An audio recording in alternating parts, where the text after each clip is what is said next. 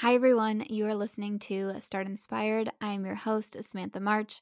This is my podcast designed to give you a weekly dose of inspiration and motivation, helping you start inspired and stay inspired. I am so excited about today's episode because it is going to be all about writing your book. I get pretty flooded with requests and questions to talk more about being an author, the publishing process, kind of behind the scenes when it comes to the industry, or questions about self-publishing. I get a lot of them. So I've had on my list to do a whole episode about writing a book and also the publishing process as well, some of the pros and cons of traditional publishing and self-publishing, and just some tips and advice along the way. If you do not know, my name is Samantha March. I am a self-published author of 8 novels. I am currently working on my 9th one. I am also a book blogger. I have worked in freelance in editing, in proofreading, in book marketing. I have worked at book publishing companies in a variety of different areas as well. And I have been working in the book industry for 11 years now. So I'm really excited to share this with you, things that I've learned along the way, some tips and advice that I wish I knew when I was just starting out. And I sincerely hope that you find this helpful, or there's someone perhaps in your life that you can share this episode with that you think that they'll be able to take something away from. So that is what I'm going to jump into first, and I am going to finish it off with 2 segments. I do have a book of the week recommendation, and I'm also going to chat a little bit about our 30-day challenge calendar at the very end. So I hope that you enjoy. Hey everyone, so really excited to jump into the chat about what do you do when you want to write a book. If you're an aspiring author, if you feel like you have an idea that you just really want to get out there. So let me look at my notes. I have 8 different kind of checkpoints, if you will, that I have written down here that I want to share with you. They do mostly go in a chronological order, except for the first one, because I think it is the most important one. So I wanted to kick off with that. And the first thing is I get a lot of emails and comments and messages from people saying, you really want to write a book. What would I suggest? I get comments from people asking about self-publishing. How do you actually go ahead and self-publish and make your books available? I get questions about how to hire editors and cover designers because you have this really great idea for a book. So the number one thing that I always say back to people is to write your book. If you want to write a book, if you have an idea out there, or if being an author is something that you really are passionate about and you have this idea and you want to get that book written, you have to write the book before you do anything else, before you think about hiring an editor, before you start sketching what the cover is going to look like, before you even really decide if you want to go into self-publishing or traditional publishing. You have to have this book written, because a lot of times that is a very time consuming part of it, especially if this is something that you are doing on the side. Or even for me, even though being an author is one of my full-time jobs, it is one of my full-time jobs. I do a lot of different things and I wear a lot of different hats, and to actually write a book can be a very long process. There's a lot that goes into it. There's a lot of planning. There's researching that you have to do. I mean, sometimes you got to pull up the thesaurus. There's a lot that goes into writing a book. So you have to just get it written before you think about all of these other next steps. It just seems like whenever I get these messages and emails, people are always thinking about what comes after you write the book. What are the next steps you should take after that? But you can't focus on that until you have a manuscript. You can't focus on that until you have your book written, because it could take you a year to write your book. It could take you 3 years to write your book. So what I'm telling you now, or referrals that I give you now, that could be completely changed in 3 years when you have actually written your book and you have something to go off of. You now have a cover to design. You now have a manuscript that you can message an editor to get your rates on. You can't do any of those things until you have your book written. So number 1, you got to write the book. before you think about anything else, get that written.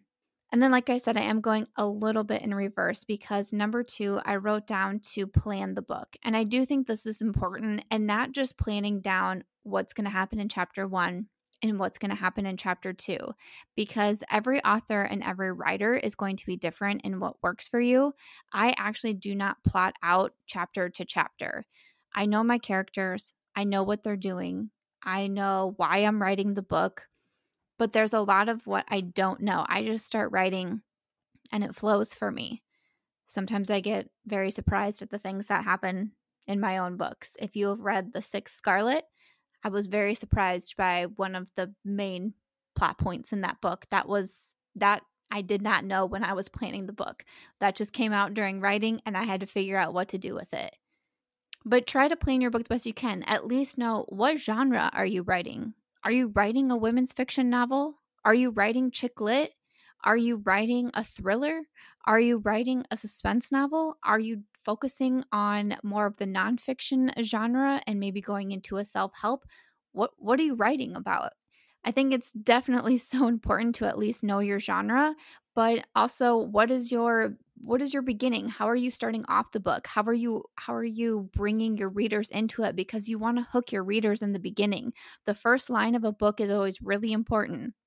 That's something I try to remember. I always try to have something catchy be right in that first line, the very first thing that you open it up with. But also, what is your peak? What is that main plot point? What is that main plot twist? What is that main OMG moment? And then what is the ending? Sometimes I don't really know what my ending is going to be, because sometimes I have an idea of what my peak is going to be, but I'm not 100% sure how I want the ending to be, but I have a general idea of how it's going to wrap up. I know the time frame of my books, and I know how long each of my books are going to last, meaning like time-wise in the book. So the 6 series is actually pretty quick. The first one did take a span of a couple months, but the next 2 books that have followed in the 6 series, these events that are happening in there are taking place within a couple of weeks. It's kind of like a wham bam type of book. It's not stretched out over a long period of time. And also, of course, so important is, who are your characters? Who are leading the story? Who is driving the story? Do you have one main character? Do you have 2? Are you going back and forth from their point of views? Are you writing in first person? Are you writing in third person? If you are new to writing, if you haven't written a book yet and you're not sure, I would suggest start writing and see what comes the most naturally for you, because it can be different for everyone. Some can excel in first person. Some are more naturally comfortable in third person. And as long as it makes sense to the book that you're writing, you do, of course, want to stick with that throughout the entire book. You don't want to be switching back and forth. Another thing with characters is, write down your main characters. And what I like to do is interview them, because this helps me get to know them. So instead of just writing down, okay, my main character is Christy Martin. She is a guidance counselor at an elementary school and she's single. I need to know more about her. So I will interview her and I will come up with certain questions like, what's your favorite social media app? And I'll write that down for Christy and have her answer it. And I'll write down, what are your nervous tics? Or what is a word that you repeat a lot? These are characteristics that make people real. But think about it. Think about yourself for a second. What is something that you repeat a lot? And maybe you don't know it yourself, because sometimes we don't realize it, but you can ask someone close to you, like, is there a word or a phrase that I reuse a lot? For me, it's all that. I say it in YouTube videos all the time, and I always get comments about like, wow, you said and all of that 50 times in this video. And I'm like, yep, it's a phrase that I reuse. Or what is a nervous tic that you have? Or what is something that you do when you're bored? I had a friend, I still have this friend, who does not look like she would be a hair twirler at all. But when she gets really animated in a conversation, she, without a doubt, she will pick up a piece of hair and start twirling it and twirling it and twirling it. And I think it's a hilarious characteristic, because it's so unlike her, but that is something that is, unique to her, that makes her her. So that's something when you're writing the books, you want to have these little pieces of these characters work their way into the stories because it makes them real. And it reminds your readers of who they are. So when they're reading a scene and you don't want to stop every 5 seconds to say, Christy said, Scarlett said, Lauren did this. That is where you have those little things that make the characters themselves. That's when they come into play, because then the readers will know who they are reading about without you having to tell them. You want to show, don't tell when it comes to your readers. If we ever do an episode about editing, I could get into that more, but that's kind of like a golden rule, is show, don't tell. Show what your characters are doing. Show what your characters are feeling. Don't just tell the readers how the characters are feeling. We can't just say, Christy felt sad today. We have to show how Christy felt sad. Did she not get up from bed all day? Did she cry when she saw a certain social media post? We want to show and not tell. But in order to do that, we have to know our characters and we have to know them really well. So take time to get to know them, take notes on them, save Word documents to your computer if you must, but get to know your characters. So that is number 2, doing the planning. That typically can help to do this before writing the book, of course. But again, I just want writing the book to be number 1 because I do think it's the most important. Number 3 that I have written down is to research other books that are similar to the genre that you want to write. So once you've planned the book and you know the genre and you have an idea of what your characters are, look up other books that are similar. And one of the biggest reasons I say this is because I want you to look at the word count of other books in your genre. Typically, they are going to be in the same wheelhouse. Now, not every single chick lit book is going to be 50,257 words on the dot, but there is typically some sort of ballpark figure that you want to hit depending on your genre. So chick lit is oftentimes a lot shorter than, say, a literary fiction book. Literary fiction books are generally much longer and much lengthier, whereas chick lit is a little bit quicker. So if you're writing chick lit, and this is an especially important tip if you are wanting to get an agent or if you're wanting to pursue the traditional publishing path. If you want to write a chick lit book and you turn in a 150,000 word manuscript to an agent, chances are they're not even going to look at that. Chances are they're not even going to read the first page, because they're going to know that the book is going to need a lot of work in order to be represented as a chick lit book. So they know a lot of work is going to be put into that. And they're also going to know that you probably didn't do your research and you didn't know that there are certain parameters that make chick lit work best in that genre. So they're going to know those things. So this is a really big tip. This is something that I learned fairly early on in my career, and I was super grateful to know that, because going to write my first book, which I ended up rewriting full on 4 different times. That's a whole other podcast episode. But I learned on, I think it was like draft 3, to start to look at different books and look at their word counts and aim for that. Because when I sat down to write my first book, I thought, I have no idea what I'm doing. I don't know how many words I'm trying to get out there. I don't know how many words per chapter it should be. I mean, I'm just, I was just kind of bumbling my way along until I heard that piece of advice. And I was like, wow, that's a great one. And it's something that I've heard several times over through other authors, through interviews, through like business conferences and all of that. I just did it right there. What phrase that I repeat often.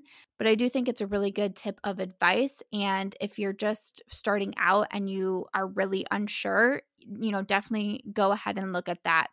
Another thing, when I was told to research the other books that I thought would be similar to what I was publishing, was to look at who the agent is. A lot of times it's going to be like in their acknowledgement section, but they're going to give a shout out to their agent or to their editor. And then you can look them up and see if they're taking on new clients. So if you want to go into the traditional publishing route and you do want an agent, but you're like, wow, I have no idea where to start. But you're like, I think my book is really similar to this one from Sophie Kinsella or Emily Giffen or Jennifer Weiner, and you think this is going to be really similar, go pop into one of their books and see who they think in their acknowledgments, and then do a Google search. Look them up, see what agency perhaps that they work with, see if they're open to taking on query letters, and it's a start. It's a start. All right, so say that you planned your book, you know your genre, you've interviewed your characters, you got a timeline going on, you've researched other books similar to your genre, you know how many words that you're striving for. So going back, make sure that you write it. Again, I know I put this at number 1, but it is really important. But we're coming down to that you're going to write the book, maybe create a word count goal daily or create a word count goal weekly. Make sure to reward yourself when you hit those goals. That's something I like to do for myself especially because I do so many things. I like to give myself little rewards when I hit 10,000 words in a manuscript, 25,000 words in a manuscript, and so on. But after you finish writing the book, the 4th step that I wrote down is to self-edit. This is something that I do think is important because sometimes, and especially because I have worked as an editor, I've worked with a lot of different authors through publishing companies and then also through my freelance work. There is times where truly authors will get done writing their books and just sit back, write the end, dust their hands off, and say, okay, I'm going to go ahead and send this to an editor now. Especially if you are just starting off and this is your first book that you're going to be writing, I highly recommend that you self-edit. Now, that is not where I suggest that you stop the editing, but I do think self-editing is important. Read it back and read it back all together. Read it out loud. Reading it out loud is something that might sound very strange, but it can really help you see if you've missed a word or if something doesn't make sense. I think my husband is pretty used to hearing me talk to myself, whether it be in my YouTube videos, this podcast, even doing something like Marco Polo with my friends, where I'm kind of having my own one-sided conversation for a while. But he also doesn't blink an eye anymore to hear me pacing around my office reading my book out loud, because I just want to read it back. I want to hear it for myself. I want to take notes. I want to fix any errors. One of the classic things I do is to have the character wake up on a Monday and then go to sleep on a Wednesday. I always seem to mix up my days. So taking notes, making sure all of my days are in check. And again, this is something that an editor is going to help you with. This is something that you're going to pay someone to make sure that you don't have those mistakes in your book.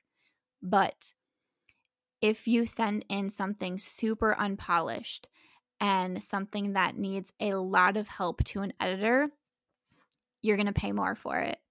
So this is from me speaking as experience as being an editor. I would charge different rates per how much work I thought I was going to have to put into your manuscript. And I know a lot of editors do work off this way also, because that is how I learned how to set my rates as a freelance editor. So when I would have an author come to me to say, I want editing. First of all, there's a lot of different types of editing, from content editing to line editing. So you'll just want to pay attention and look to see the different services that the editor that you're going with offers and ask them questions.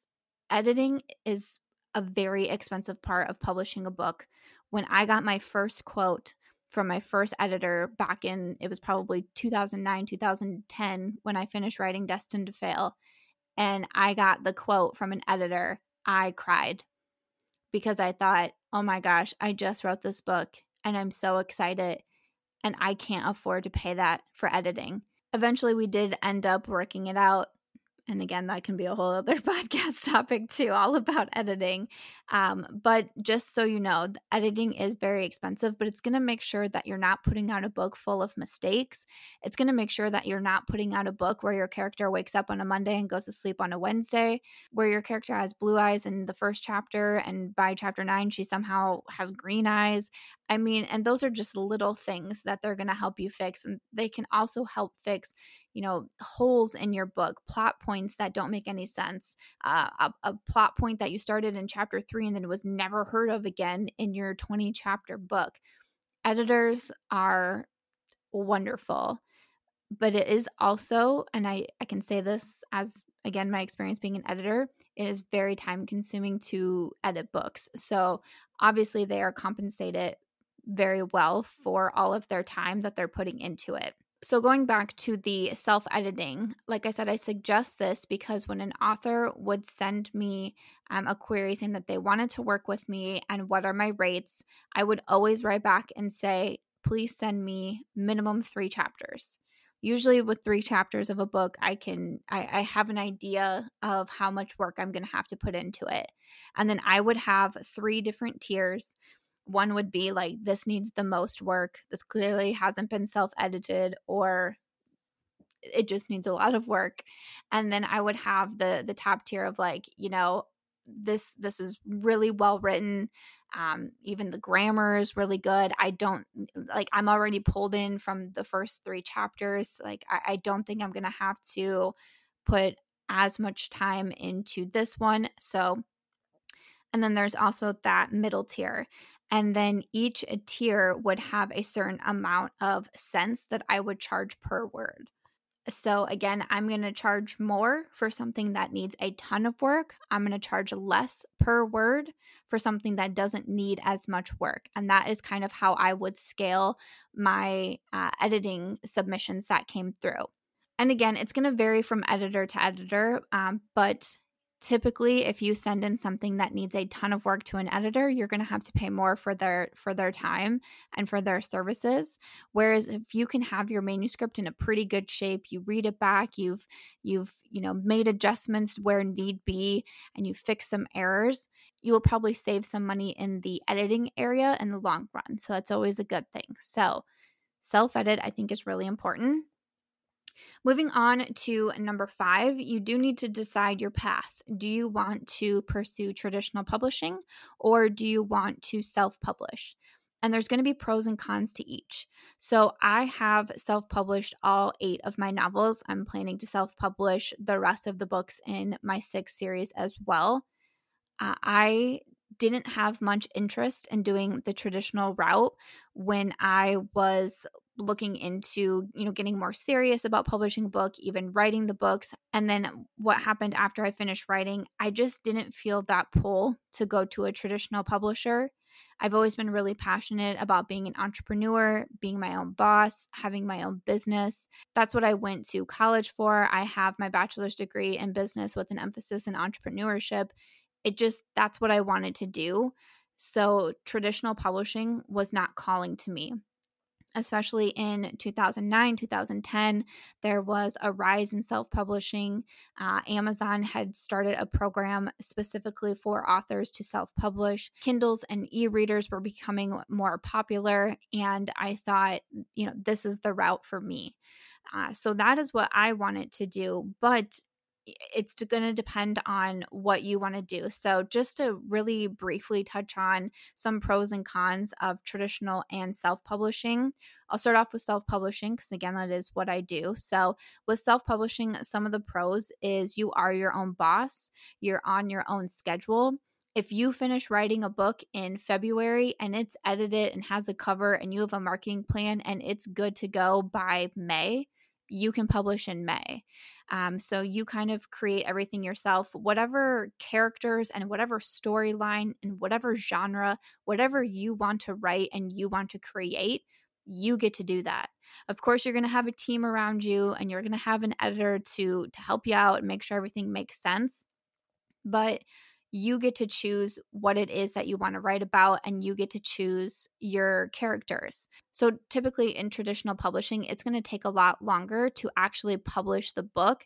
There is certain timeframes where you will see traditional publishing companies releasing the majority of their authors' titles. The time right now, spring, summer, that is when you see a lot of really big names with the big publishing companies coming out with books.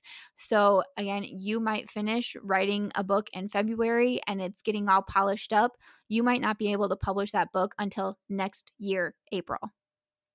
That's just how it goes in traditional publishing. You don't really, from my knowledge and from what I've learned and from talking with other authors, you don't really have a say over when your book is going to get published because it is going by industry standards. And also, if you want to write a book about characters that do A, B, and C, but your publisher wants you to write about characters that do X, Y, Z, well, I mean, the publishers are, your boss. So a lot of times they have very specific ideas of what they want the characters to do, what they want the storylines to include, or what they want the storylines not to include.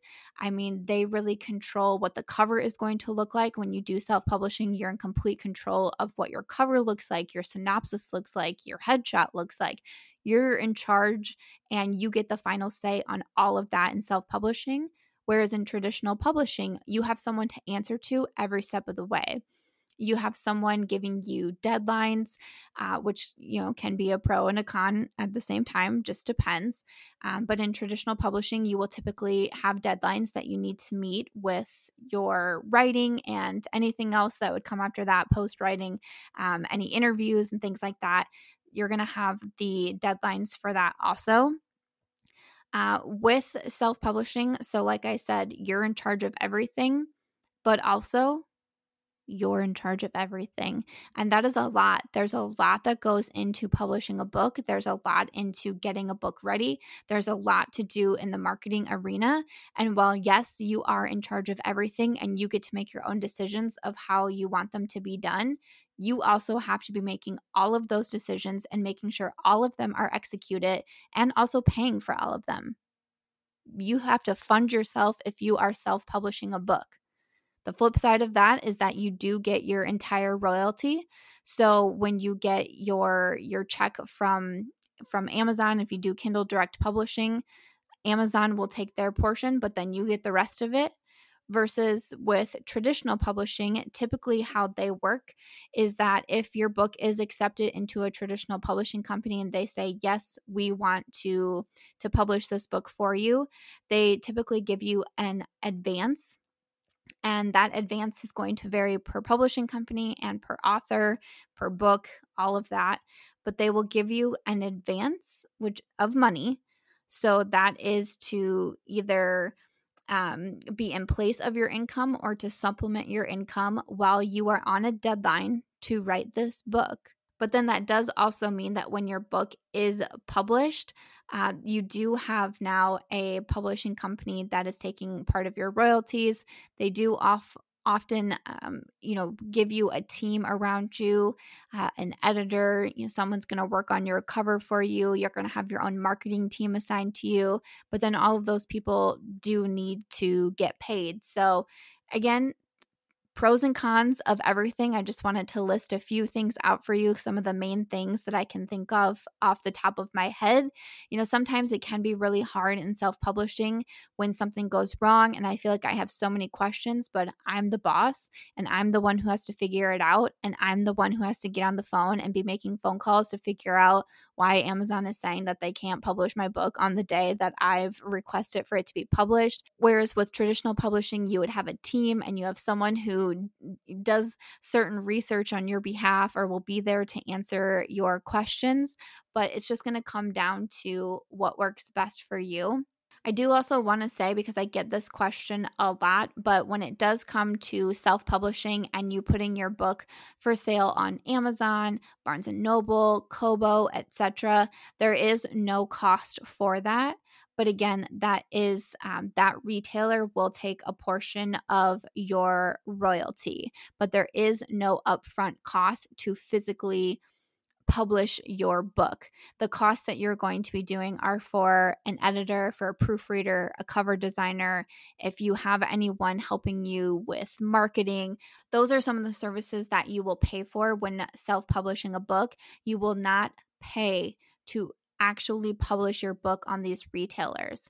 And I touched about this in my podcast interview with author Fern Renee, and she mentioned how if you find a publisher and they are asking you to pay money, do not do that.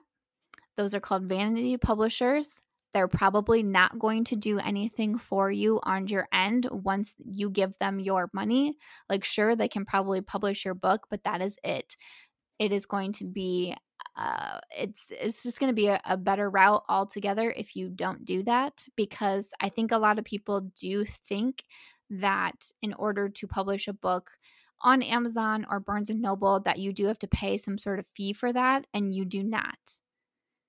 You do not. So do not pay for a publisher. They should be working on your behalf as the author. Again, a lot of the larger publishing companies will offer you the advance. Some smaller companies will not. When I ran my own publishing company, I was not able to give out advances, but that's what we worked out when it came to how much royalties they would get. So if I got to the point where I started to give my authors an advance ahead of time, then they would see a smaller royalty on the other side.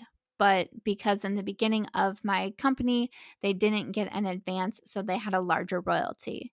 But you should not pay anyone to publish your book. Just want to mention that too. All right. So number 6 that I've written down is hire an editor.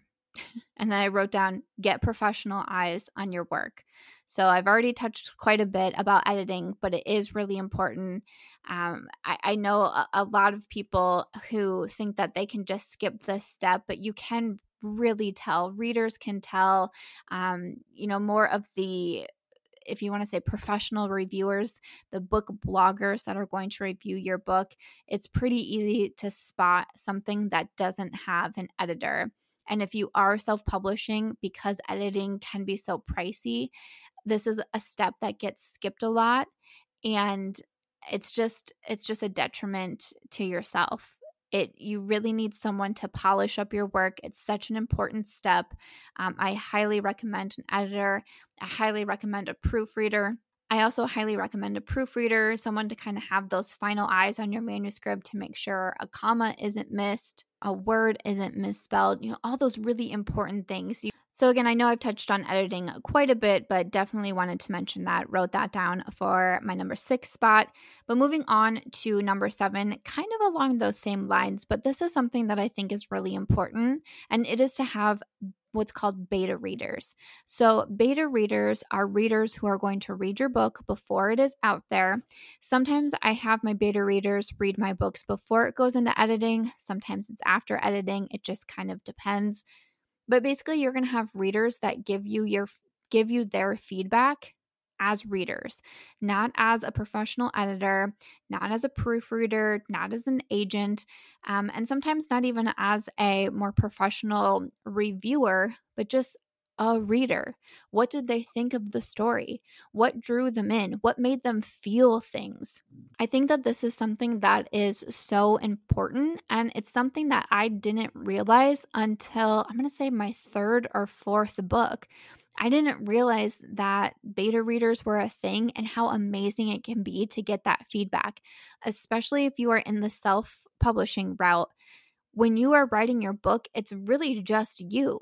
And when you finish it, it's just you that's read it. So you might think, this is the best thing I've ever written, definitely going to be an overnight bestseller.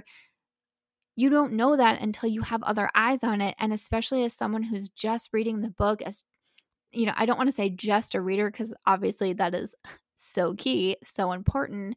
But instead of being someone in the more professional sense who's looking for errors and looking for ways for it to be the best book, you just want to know how it made them feel, what made them happy, what made them sad, what part made them feel emotions, what characters are they drawn to, what scene did they think was funny.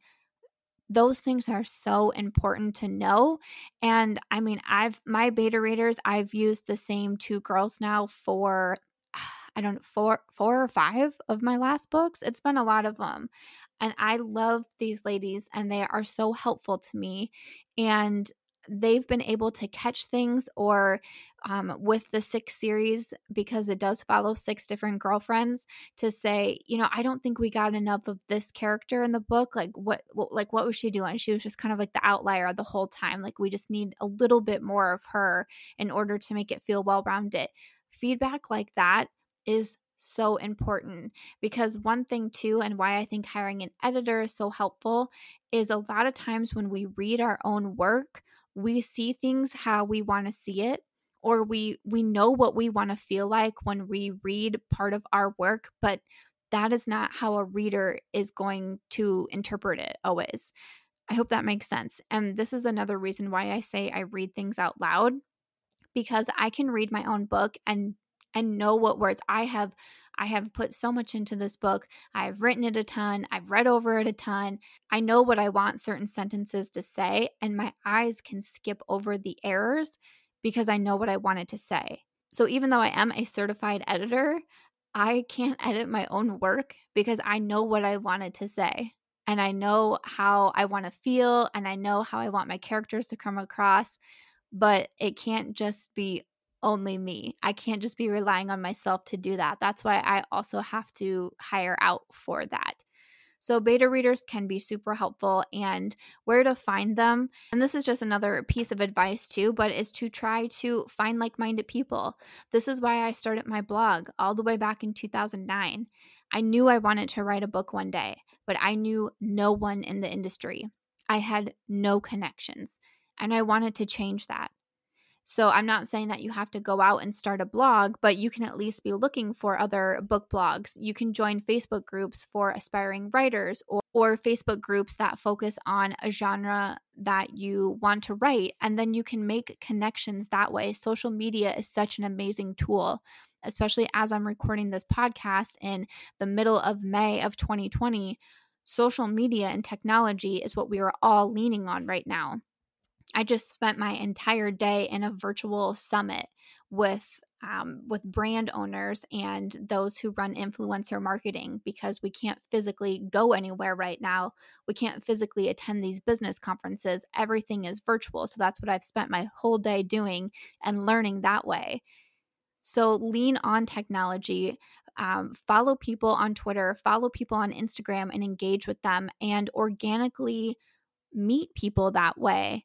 Meet people in the industry. And then once you've written your book, or you're really close to writing your book, and you're like, hey, I have this friend who I talk to so much on Instagram. Maybe I could ask if they would be interested in reading my book. And you can reach out and say, hey, I just wrote this book. I would love, I know that we have the same taste in books, and I've seen that you really like this author. Would you be interested in reading mine and giving me any feedback as a reader?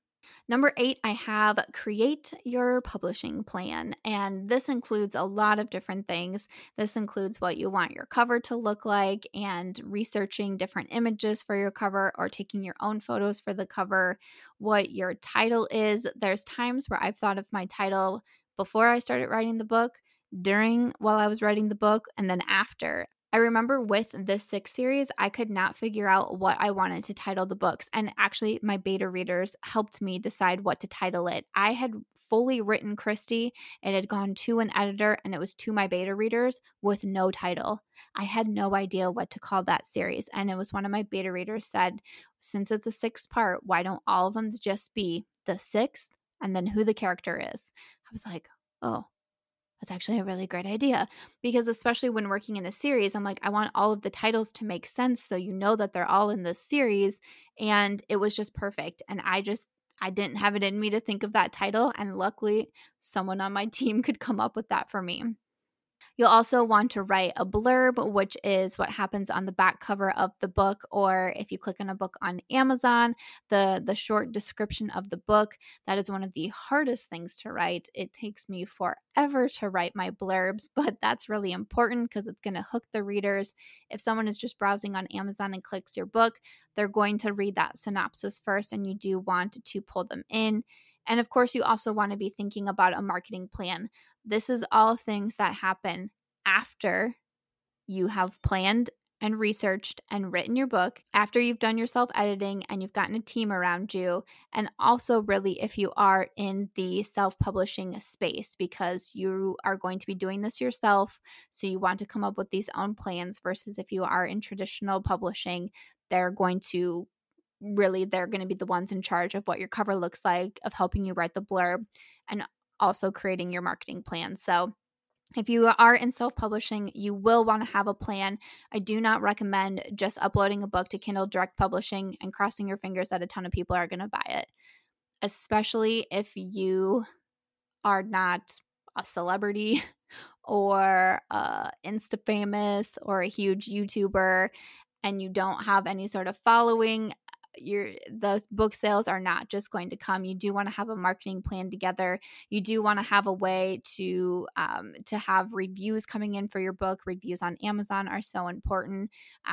You're going to want to have different marketing tools, getting out there in newsletters, getting featured on book websites, different things like that. Maybe putting some ads together on Amazon or Instagram or whatever it may be. Obviously, a ton of social influence at the moment. And when you are nearing finishing writing the book and putting it all together, highly recommend that you have a marketing plan when you actually do release your book. That way you see sales, of course. That's what we want when we publish a book. We want people to be reading it and we want people to be enjoying our work. So that is everything. I tried to get through that as quickly as I could, but those were my 8 key factors when wanting to write a book, whether in traditional publishing or in self-publishing. I really hope that someone found this helpful. If maybe you are not super interested in writing a book, but you have a friend or family member who is, and especially during this time, maybe someone is at home more and able to have more time to finally be able to work on that novel that they've been thinking about. I would love if you wanted to share this podcast with them or on socials. And hopefully something I said helps someone who is listening. If you do have any other questions for me, though, you can always tag me anywhere on social media. All of my handles are always listed in the show notes, or you can email me at startinspiredpodcast@gmail.com, and I am happy to answer any questions. But I'm going to finish off this podcast episode with 2 segments. All right, just finishing off the podcast this week with 2 segments. I do have a new book of the week. I just finished a really good book. And then I also wanted to touch in on the 30-day calendar challenge. I hope that you took it on. If you haven't yet listened to that podcast episode, I believe the title is just something like Create Your Own 30-Day Challenge Calendar. I highly recommend that you listen to it. And I just wanted to touch base on that shortly also. But to get into my book recommendation, I just recently finished the book Darling Rose Gold. And this is by Stephanie Roble. I'm not entirely sure I pronounced her last name correctly, but I will link this in the show notes. I haven't written my review yet for my blog, which is Chicklet Plus. I do all book reviews over there. If you're ever interested in a book, I do a bunch of different genres, mostly women's fiction, chicklet, thriller, suspense. I like a lot of psychological thrillers, or even just kind of like these more psychological twisty books, which is how I would describe Darling Rose Gold, because it's not necessarily like thriller and it's not suspense it's suspense, but in a different type of way. Let me just tell you about it and try to make sense here. But so reading from the synopsis, it says, for the first 18 years of her life, Rose Gold Watts believed she was seriously ill, allergic to everything, used a wheelchair, always at the hospital. But turns out her mom, Patty Watts, was just a really good liar. After serving 5 years in prison, Patty gets out with nowhere to go and begs her daughter to take her in, and the entire community is shocked when Rose Gold says yes. So basically, Rose Gold's mom, her entire childhood, was making up illnesses that her daughter had, and the community would do fundraisers for them and provide them money and support, and all of it was a lie. All of it was a lie, which is so fascinating to get both sides of the story, both Patty and Rose Gold, and to try to understand it. And so we do kind of go back and forth between Rose Gold's childhood and then also when she learned that her mom essentially, destroyed her childhood, and her chance at a normal upbringing was completely destroyed because she's still feeling the effects of certain things. Like her teeth are completely rotted from all the times that she would throw up from her mysterious illnesses as a child. And obviously, psychologically, she is so affected by what her mother did. But it was very interesting when her mom was released from prison and Rose Gold did take her back. But we kind of also get the sense that Rose Gold has a plan, because also in the synopsis, the first line is, mothers never forget, daughters never forgive. So we know that Rose Gold is up to something. Don't really know what, don't really know how it's all going to work out, but one of the first things we learn is that Rose Gold bought her mom's childhood home. So when her mom gets out of prison and she picks her up and she drives her to the childhood home, her mom is not thrilled because she actually endured a really hard childhood in that house. And so and Rose Gold knew that. So you're kind of wondering and thinking like, wait a second, what is Rose Gold going to do here? And this is a book that I was reading while eating my dinner, because oftentimes I read while I eat. If I'm by myself, if I'm by my husband, I don't read my book, but a lot of times I'll read while I eat. And something happened that I almost choked. And I immediately put it on Instagram stories, with a funny like OMG face.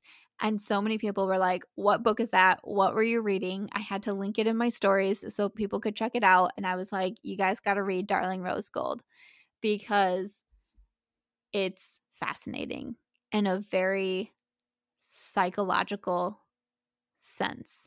There's nothing to, I don't like horror. I don't like gory. I don't even a lot of things when it does come to like certain things like murder. I can read that in thriller and suspense, but there's like a certain level that I don't want to get to. You really don't have any of that in here. It's all mind games. It's all mind games, and it's fascinating to read these two women and what they do. It's also very sad when you think about Rose Gold and you think about the life that she could have had if her mother didn't make up all of these illnesses when she was younger. But it's such a good one. I think it would make for a great book club read to hear everyone and what they had to say about it. And I would just highly recommend Darling Rose Gold by Stephanie Roble. All right, and then to finish it off, I am having a segment every week in the month of May be about the 30-day challenge calendar. So again, if this is something that you haven't done, I really recommend that you go back and you listen to that episode, because I talk about why I started making 30-day challenge calendars for myself last summer, why I decided to take it public on my platforms, why I decided to create an entire private Facebook group all around the concept of creating these 30-day challenge calendars for yourself to really be your best self. It's something that I'm very, very passionate about. It's something that I do every single month for myself. It was really amazing in the private group to see so many people share their calendars and their goals. I do always have my group linked in the show notes also, but it's just facebook.com/groups/Secret Sam Squad. And it's so fun over there. We talk about so many different topics, from makeup to books to the challenge calendar to different goals, helping each other out.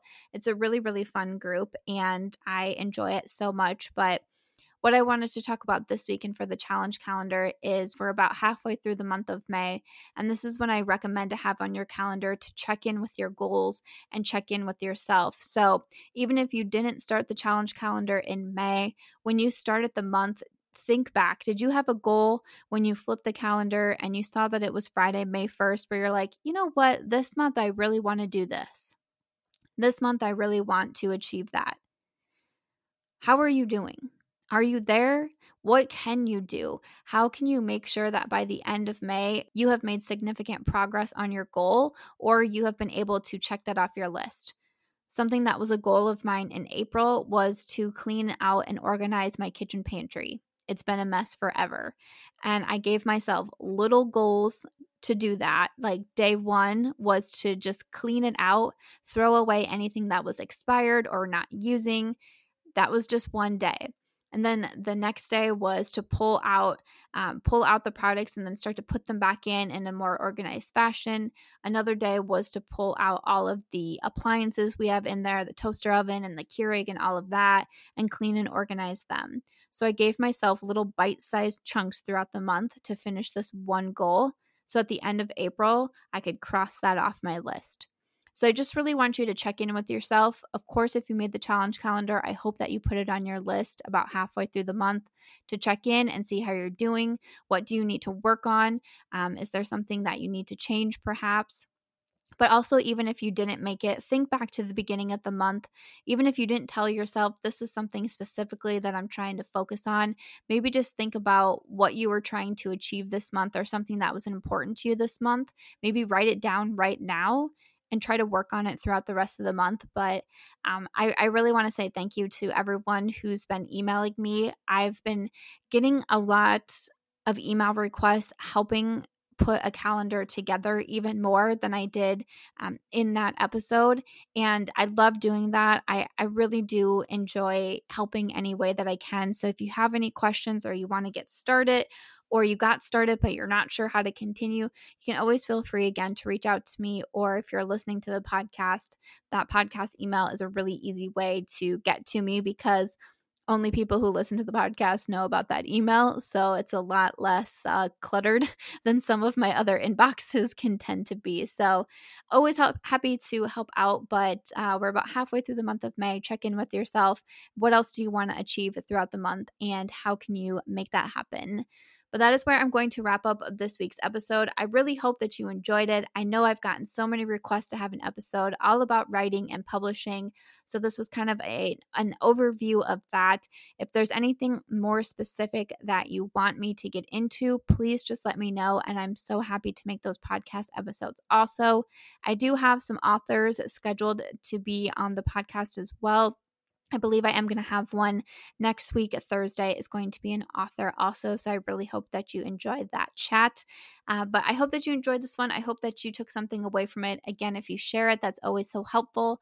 Or if you want to rate and review on wherever it is that you are listening to this podcast, that is always so helpful to me as well. Thank you guys so much for listening. And until next week.